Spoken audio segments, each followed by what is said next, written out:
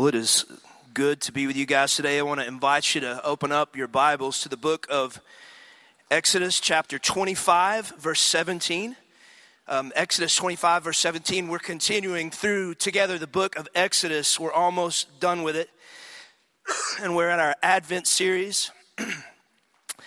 And kind of put your thumb there in the Bible, and then we're going to get to it in just a second. But one of the things I want to talk about before we jump into the text, give a little introduction here, is that you know, one of the common misconceptions that I hear a lot about when I'm talking to people about God, and these are not necessarily folks in the church, but that have been in church for a long time, but maybe folks that are new to church or new to the study of the Scripture. One of the misconceptions that they have about the Lord is this: is that in the Old Testament, God was a God of wrath. That he's kind of this Old Testament God. He's mad all the time, and that he's a God of wrath. And then in the New Testament, he's somehow changed, or he's different. In the New Testament, he's a God of mercy, and he's a God of grace. And I say that that's a misconception for this reason, because the Scripture is clear that God is the same yesterday, today, and forever. The same God that you see pouring out his mercy on us is the same God you see in the Old Testament that is laying the foundation for him to be able to pour out his mercy on us. And that is exactly what we're going to see today in Exodus chapter 25, verse 17. And what God is doing here is that God is giving, and if you were here last week, Colin kind of jumped into this, but God is giving Moses instructions on how to build the tabernacle in the wilderness, where he wants to meet with the people. And he's given instructions today. We're going to see he's given instructions specifically on the Ark of the Covenant. Now, you may have heard that before, the Ark of the Covenant. The Ark of the Covenant is basically a box. It's a box, and it's inside the most holy place of the tabernacle, which is called the Holy of Holies.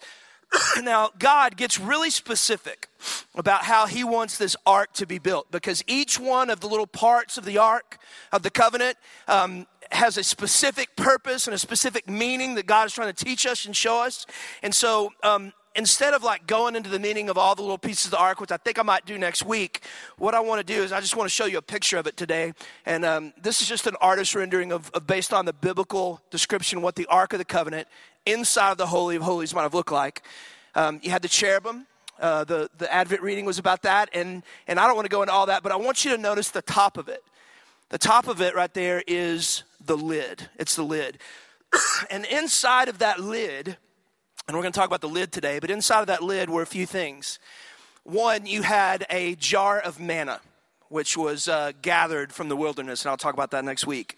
You had Aaron's staff or his rod, and I'll talk about that next week. And also, inside of the ark here, inside of the box, underneath the lid, you had the 10 Commandments, or the actual tablets that God gave to Moses. That's where they kept those things inside of there. Now, here, I want you to hear this. Don't miss this. What that represented, the 10 Commandments inside of the ark. Now remember, this is the most holy place in the tabernacle. This is the kind of the center piece of the worship of God inside the tabernacle. And you got the 10 Commandments inside the box. And what that represented was God's holiness. God's holiness, his perfection. The fact that he is utterly pure. That's what God was trying to show the people and symbolize to the people by putting the 10 Commandments in the box. It's a picture of his law. It's the standard of his holiness, and that's what that shows. Now, the other thing that we know about the ark is this, and Harlan mentioned this last week, and this is key. Hear this. Is that the ark was a representation of the full glory and the full presence of Almighty God. It was a representation of the full glory in the presence of God. Now we know that God is everywhere all the time. He's omnipresent. But here in the tabernacle, God was manifesting his presence in such a way where he wasn't just figuratively dwelling among his people, but what he was literally doing is he was literally dwelling among his people in the Holy of Holies, okay? So you walk inside the veil, you walk into the Holy of Holies, you got a couple of things going on. One is you've got the literal, physical presence of Almighty God. And because you have the presence of Almighty God, you've got the fullness of his glory, and you've got the fullness of his holiness. And so that's what's going on right here in the Holy of Holies in the Ark of the Covenant. Now, let's jump into the text, and what we're going to do today, pretty short sermon, we're going to talk about the mercy seat. We're going to talk about the mercy seat, which is the lid at the top there. So let's read this together, because what God is trying to teach us about the mercy seat has pretty profound implications on our lives and on our eternity. So read it together. Exodus chapter 25. We'll start in verse 16. And this is God speaking. He says, "And you shall put into the ark the testimony that I shall give you. And you shall make a mercy seat of pure gold." That's the lid. That's where the angels were on top of there. 2 cubits and a half shall be its length, and 1 cubit and a half its breadth. And you shall make 2 cherubim of gold. Of hammered work you shall make them on the 2 ends of the mercy seat. Make 1 cherub at one end, and 1 cherub on the other end. Of one piece with the mercy seat you shall make the cherubim on its 2 ends. The cherubim shall spread out their wings above, overshadowing the mercy seat with their wings, and their faces towards one another. Toward the mercy seat shall the faces of the cherubim be. And look at verse 21. He says, "And you shall put the mercy seat on top of the ark. And in the ark you shall put the testimony that I shall give you." And so the last thing God says there, he said, take the commandments, which you put them in the ark, represent my holiness. We got my presence there, and then we're going to take a lid, and we're going to put that lid on top of the 10 commandments, and we're going to call that thing the mercy lid. Literally, that's how it translates, the mercy lid. Now, here's a question I want to answer today, and that is, why does God call the lid on top of the ark, which is holding the 10 commandments, why does God call that the mercy lid? All right? And I think there's 3 reasons why God calls it the mercy lid, and go through those 3, and we're going to be done. But before I jump in the first one, I want to give you a quick definition of mercy. What's God saying? Why didn't he call it the grace lid? He calls it the mercy lid. Now, mercy, very, very simple definition of mercy is this, is that when God does not give you something that you do deserve, that's mercy. When God does not give you something, or when somebody doesn't give you something you do deserve, that's when they're showing you mercy. For instance, if on the way home you are speeding, you're going 45 and a 35, a police officer pulls you over for speeding, comes out, pulls out his ticket book, and gives you a warning, right? You were speeding. You deserve the ticket. You earned the ticket. But he gives you a warning. He's not giving you grace there. He's actually showing you mercy. So that's the definition of mercy. Now here is the first reason why God calls this seat, or this lid on top of the ark, the mercy lid. And here's the answer. Because if you and I, as humans, if we want to enter into God's presence, if we want to enter into God's presence, if we are to encounter his presence and his holiness, you and I must have a covering of his mercy for that to happen. We have to have mercy for that to happen. God has to not give us something that we do deserve if we want to enter into his presence and worship him. Now, why do I say that? Again, because God is completely pure. Think about that for half a second. God is utterly and totally pure. He's holy. There's no part of him that is sinful whatsoever, and it's been that way for eternity. But as humans, we are not pure. As humans, we're defiled. As human beings, we are sinful, right? Now, here's the question. What happens when a sinful and defiled creature enters into the presence of a perfectly holy creator? What happens? Well, what happens when sinful creatures encounter the presence of a perfectly holy creator? Really, really bad things happen, okay? That's the answer. Without his mercy. Now, have you ever seen the movie Raiders of the Lost Ark?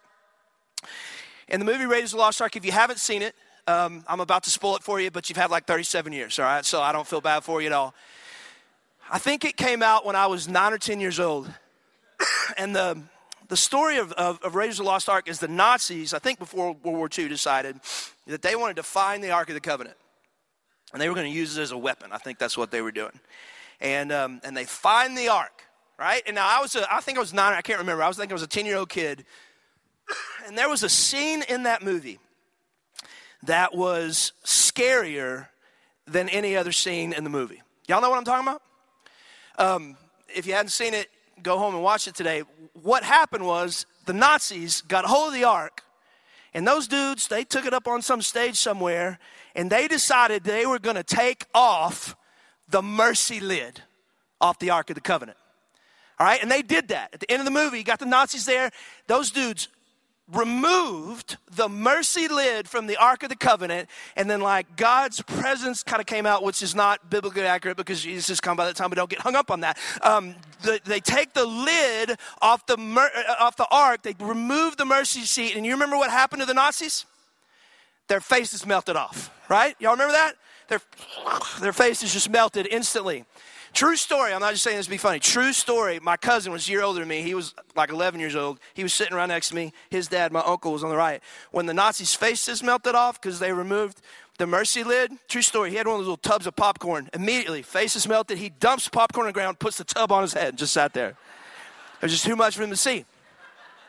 And so that's actually a fairly biblical picture of what might happen when a sinful creature encounters a perfectly holy God. I think I talked about it a couple weeks ago. It's a famous story of Moses when he's talking to God. He's like, God, can I see your face? Like, we've been hanging out a long time. And you've been doing all this cool stuff for us. I'd kind of like to see you. Can I see your glory? Can I see your face? And God says, I can't show you my glory. I can't show you my face or what would happen. He said, or you will die. You'll die. Okay, and that again, when us humans, defiled, sinful, we can't just walk in and waltz into the presence of an almighty and holy God, because the result will always be death. Okay, so God says, hey everybody, you're going to build this ark. I'm going to be hanging out there. Important safety tip for you. Put a lid on it. And we're going to call that thing the mercy lid. All right? Now, real quick before we go on, I want to address kind of a question. And the question is this, is why does our sin cause us to die? Have you ever thought about that? Like, why does God care so much about our sin? Why is it that when Adam and Eve sinned in the garden, God couldn't just say, okay, y'all didn't mean to do that, and just move on? Why is the result of our sin death? In Romans 6:23, it says the wages of sin is death, or the result or the payment of our sin is death. And that word death in the Greek, it doesn't mean like you just die. It actually in the Greek means eternal death. So why in the world is the result of us sinning our eternal death? It seems kind of like, at first glance, a serious divine overreaction. What's going on here? Now, I'm going to give an example I've given a couple of times over the years. I try to do it every couple of years.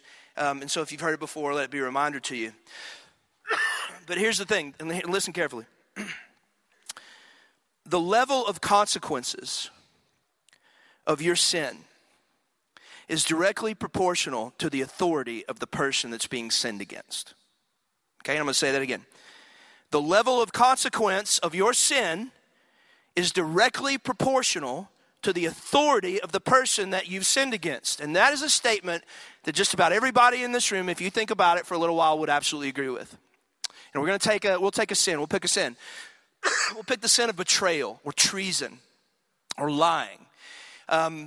And let's say that you betray a friend.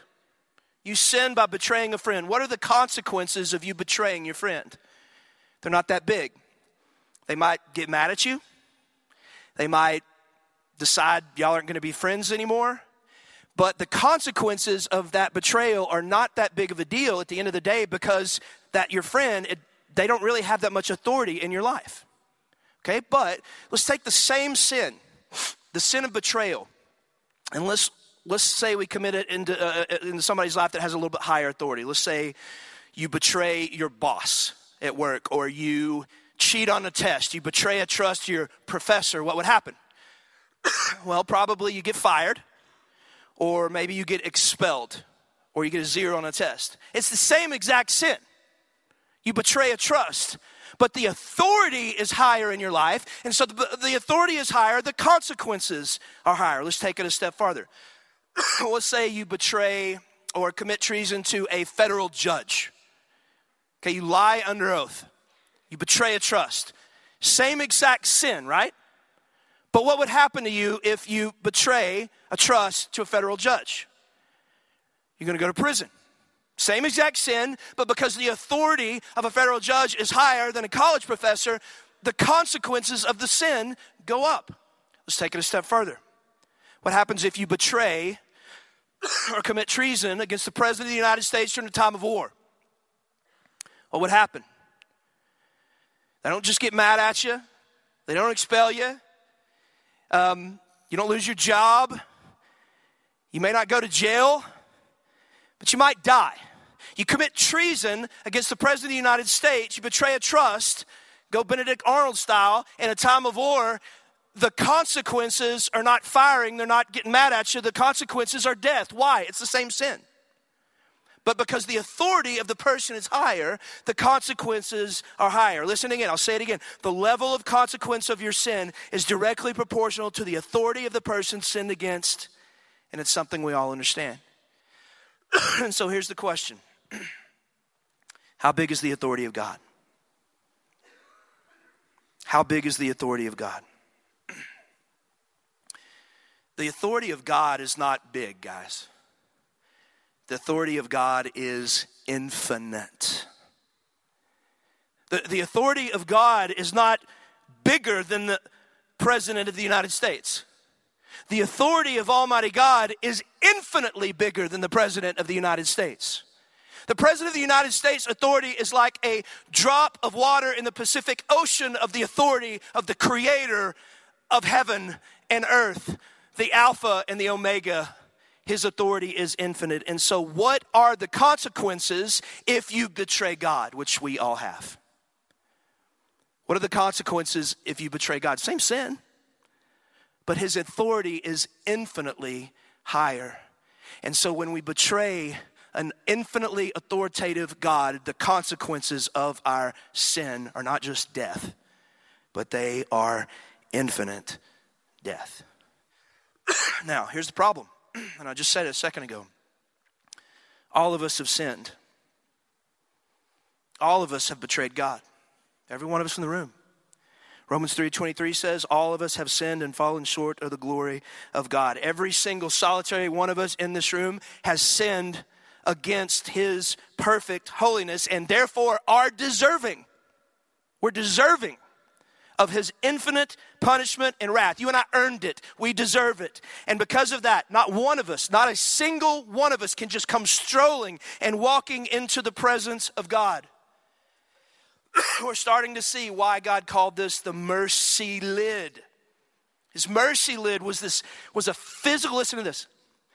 His mercy lid was a physical picture of God's willingness. Listen.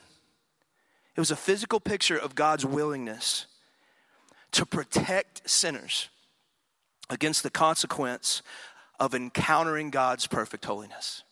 That's the first thing he's doing there. He's showing us a physical picture all the way back in the Old Testament. Hey, guys, you've earned my infinite wrath, but I'm going to tell you what to do. I want to just start showing you a picture of what I'm setting up here, which is there's coming a day where I'm going to completely forgive you. That's the first thing it does. It shows you a physical picture of God's willingness to protect us from the consequences of our offending an infinite authority. Now, here's a second thing, or a second reason God calls the ark, or the lid of the ark, the mercy lid. And I want you to hear this. Yes, God's holy. And yes, we are sinful. And yes, God's presence makes our faces melt off, right? And we die eternally. That's all true. But here's the thing you got to hear. At the same exact time, God desperately loves us. He desperately loves us. He is the one that creates. We can't forget that when we're talking about God's wrath. We can't forget that when we talk about us earning the consequences of our sin. He is the one that created us. He's the one that got this whole thing started. And why did he create us? He created us so that we would know him. He created us in the garden so that we would be in relationship with him and that we could know him and that he could know us and that we can have a loving relationship with our Creator. But we chose sin, and sin and death came flooding into the world. And so what God is doing through the mercy seat, here's the second thing, is not only is he providing a way for there's kind of be this physical covering of his wrath, listen, but through the mercy seat, he's providing a way for his wrath to actually be satisfied. Through the mercy seat in the Ark of the Covenant, the Holy of Holies, God sets forth the steps for his wrath against us to actually be appeased, for his wrath to be taken away from us, and our sins can actually be forgiven and taken from us. Now, that's really, really cool, but again, there's a problem. And by the way, let me say this. On the Day of Atonement, and so this is how he set this thing up where his wrath could be appeased. He did it through blood. The way that God's wrath could not just have a lid put on it, but actually taken away from us is through blood. And on the Day of Atonement, what would happen is the high priest would walk into the holy place, the Holy of Holies, where the Ark of the Covenant was. And before he would do that, he had to kind of pay for the sins of himself, and so he would do ritual cleansing of his own because he's sinful and he's going to walk in there. And true story, and we found this out, Holland and I, when we went to Israel, we asked some of the scholars there, some of the Jewish scholars said, yeah, this actually happened. But they put a rope around that dude's waist as he would walk into the Holy of Holies on the Day of Atonement. In case he did something wrong and he walked in the presence of God and he didn't get all clean before he walked in there, dude would just drop dead. And so they would be able to pull that sucker out. And that's a true story. And so he would go in there on the Day of Atonement and they would kill a goat or a bull, and then he would take the blood of this sacrifice. That's what we call it, a sacrifice. And he would take the blood of this goat and he would sprinkle it on top of the mercy seat. And so that blood on top of the mercy seat would be a substitute for the death of the people. You and I, we all earned death, but God said, I'll tell you what you do. We'll let something else die in your place, and you can sprinkle the blood on top of the mercy seat, and on that day, that will appease my wrath, and that can be a substitute for the sin of the people. Now, I want you to hear this. That right there is called, that there's a term for that action of taking blood and appeasing the wrath of God. It's called propitiation. Propitiation, that's important. We're going to talk about at the end of this message very, very quickly. But basically, propitiation means this, that it's the act of appeasing God's wrath through blood. Propitiation. God sees the blood, and his wrath is taken temporarily away, and so propitiation occurs. Now, here was the problem with the sacrificial system. Here was the problem with that form of propitiation. Is it wasn't permanent. It was temporary, okay? The blood of the animal would go on the mercy seat, and God's wrath over our sin would be appeased for a little while, but not once and for all. Not once and for all. The blood of the animal would appease the wrath of God for the sins that the people had already committed, but what would inevitably happen is the day after the Day of Atonement, everybody would get up, and at some point in time, they'd sin again. They'd betray God again. And so the day after the Day of Atonement, God's wrath towards their sin, because the blood was only temporary, God's wrath because of their sin was rekindled. It's important to understand that the blood of bulls and goats could only temporarily take away sin. It could only temporarily offer propitiation or the appeasement of the wrath of God. Don't turn there. I just want you to watch this in Hebrews 10:1, because that's what the writer of Hebrews is talking about. He's talking about how the sacrificial system only offered temporary propitiation.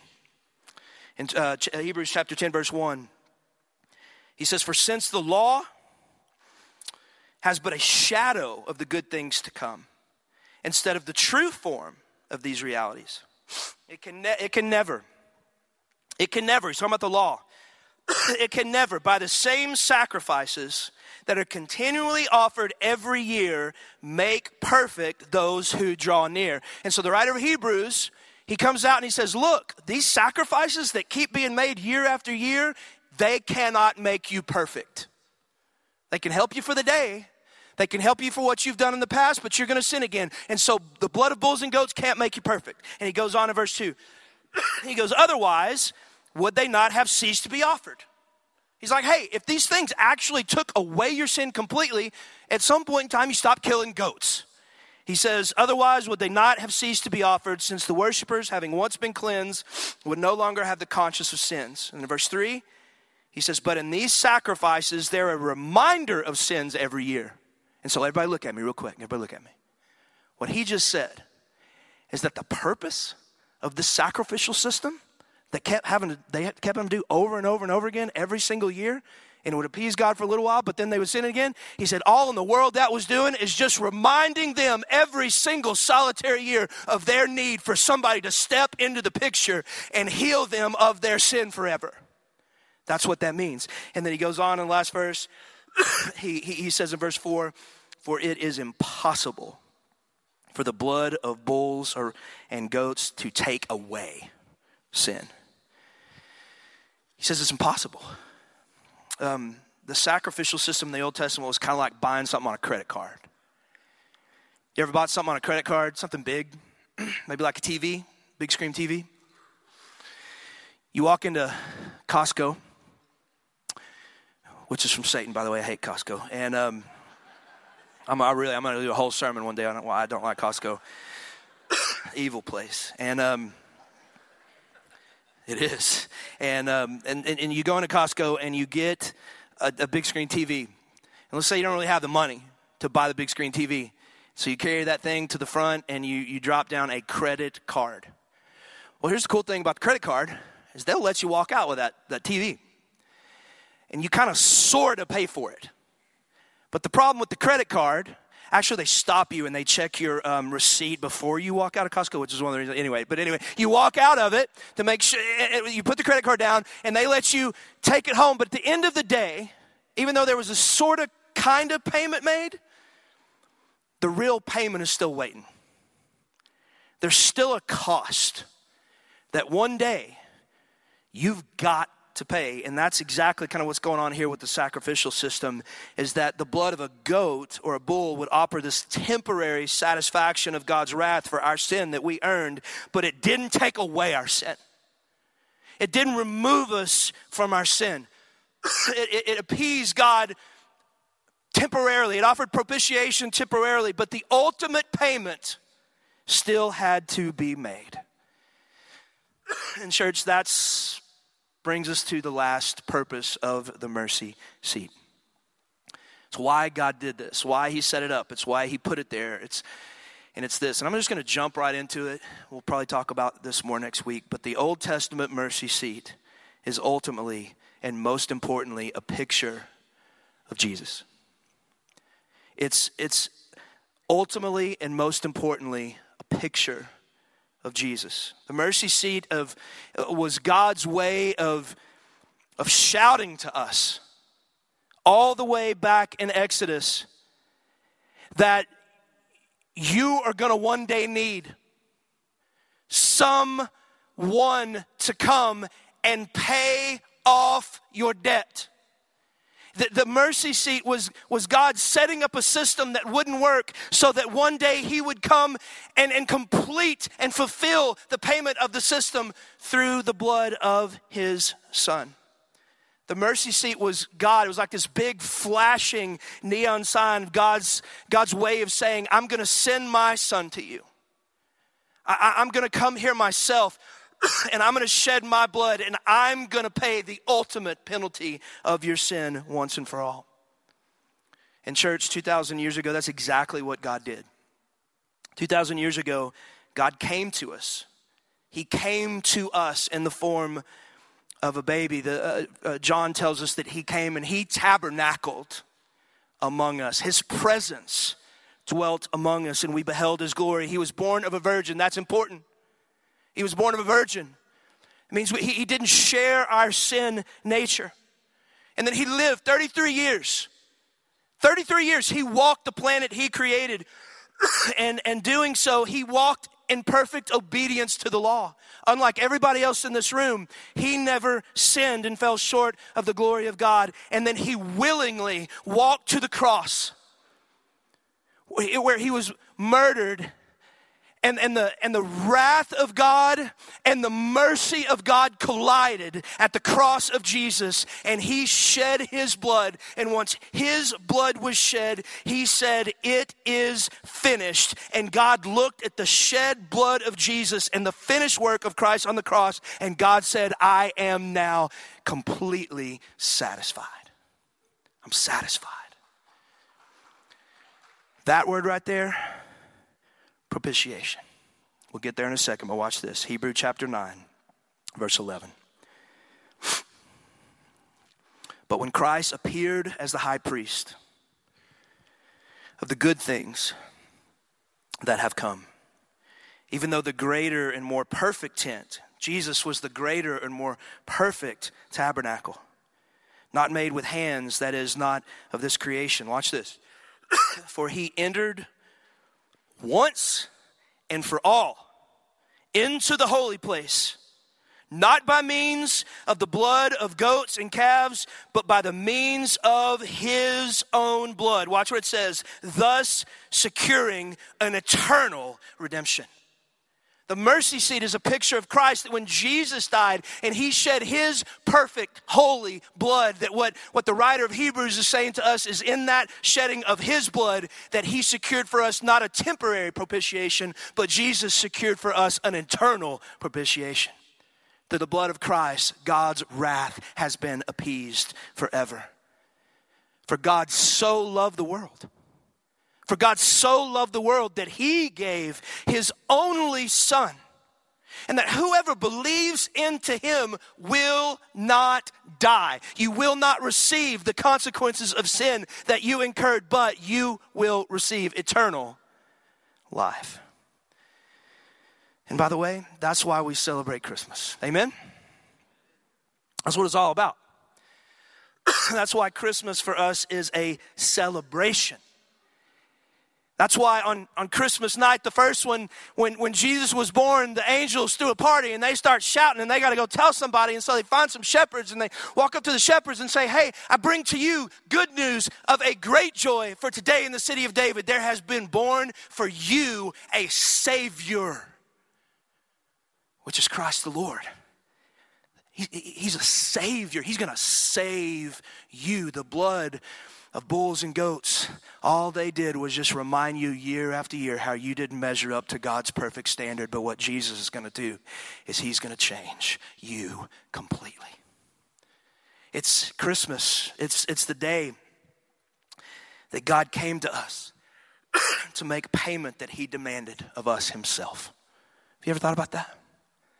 God has this payment that he demanded.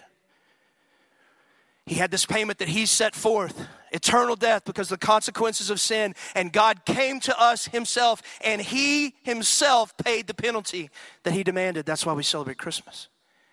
Christmas is the day that God promised us that the payment maker would come.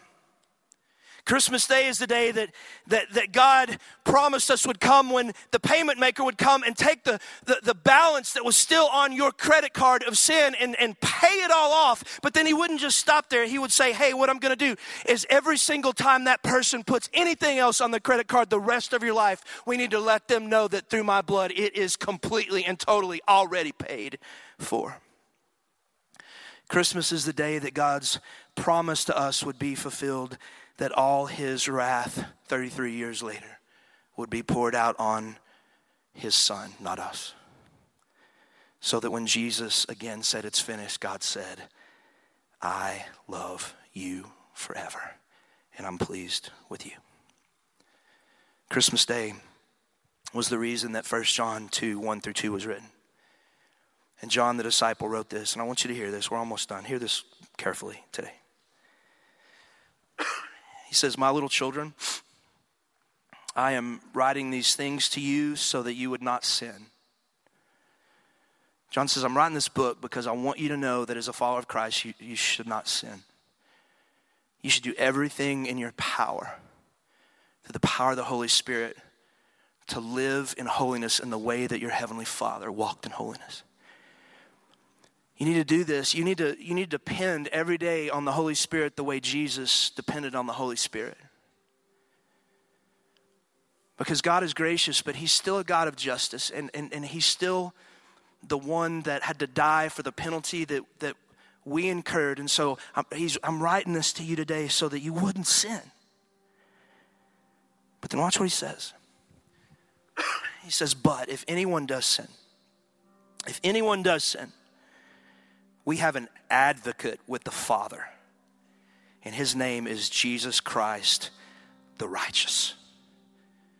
Jesus Christ, the one who never sinned. He's our advocate with our heavenly Father. And look what he says in verse 2. This is awesome. He says, he is the propitiation for our sins. Not our sacrifice. That's not the propitiation. Not our ability to walk out the door and do better tomorrow. That's not our propitiation. That's not what satisfies the wrath of God. The scripture says that Jesus is our propitiation. The person of Christ is our propitiation. And by the way, that word propitiation, Greek word, hysterion, you know what it means? Literally translated, it means mercy seat. John says, Jesus is your mercy seat. He's the one that once and for all removes the wrath of God for you. And I'll end with this. I believe on this Christmas season that there's probably some of you in this room that are believers, that are children of God, but you're living your lives like you're living in the Old Testament sacrificial system. That you try your best, but then you sin and you think God's mad at you, or you fail and you think God's wrath's going to come upon you, or you sin and you think God's looking at you and he's displeased with you, or you sin and therefore you walk around carrying the baggage of your guilt and your shame. But what the scripture is teaching us today is that Jesus is your mercy seat. He's your mercy seat. And listen, I'm done. Just in the same way that God, when he was looking down at the Ark of the Covenant and he was looking at the perfect law of God, he had to look through the blood on the mercy seat. And he saw the law through the blood. In the same way, when he's looking at you, he doesn't look and see a person that's broken all these laws. If you are in Christ Jesus, he sees you through the blood of his Son. And all he sees is his child, his son, his daughter, whose sin has been completely removed from them. This Christmas, let it be a reminder to you that through the blood of Jesus Christ, he has paid for all of your sin. Not in part, but the whole. It was nailed to the cross, and you bear it no more. Praise the Lord. Praise the Lord. For he's our mercy seat. Let's pray.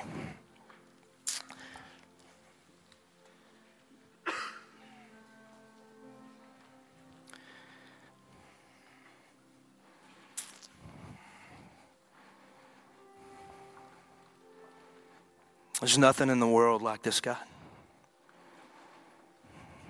That's why I believe this with all my heart. No man made this up.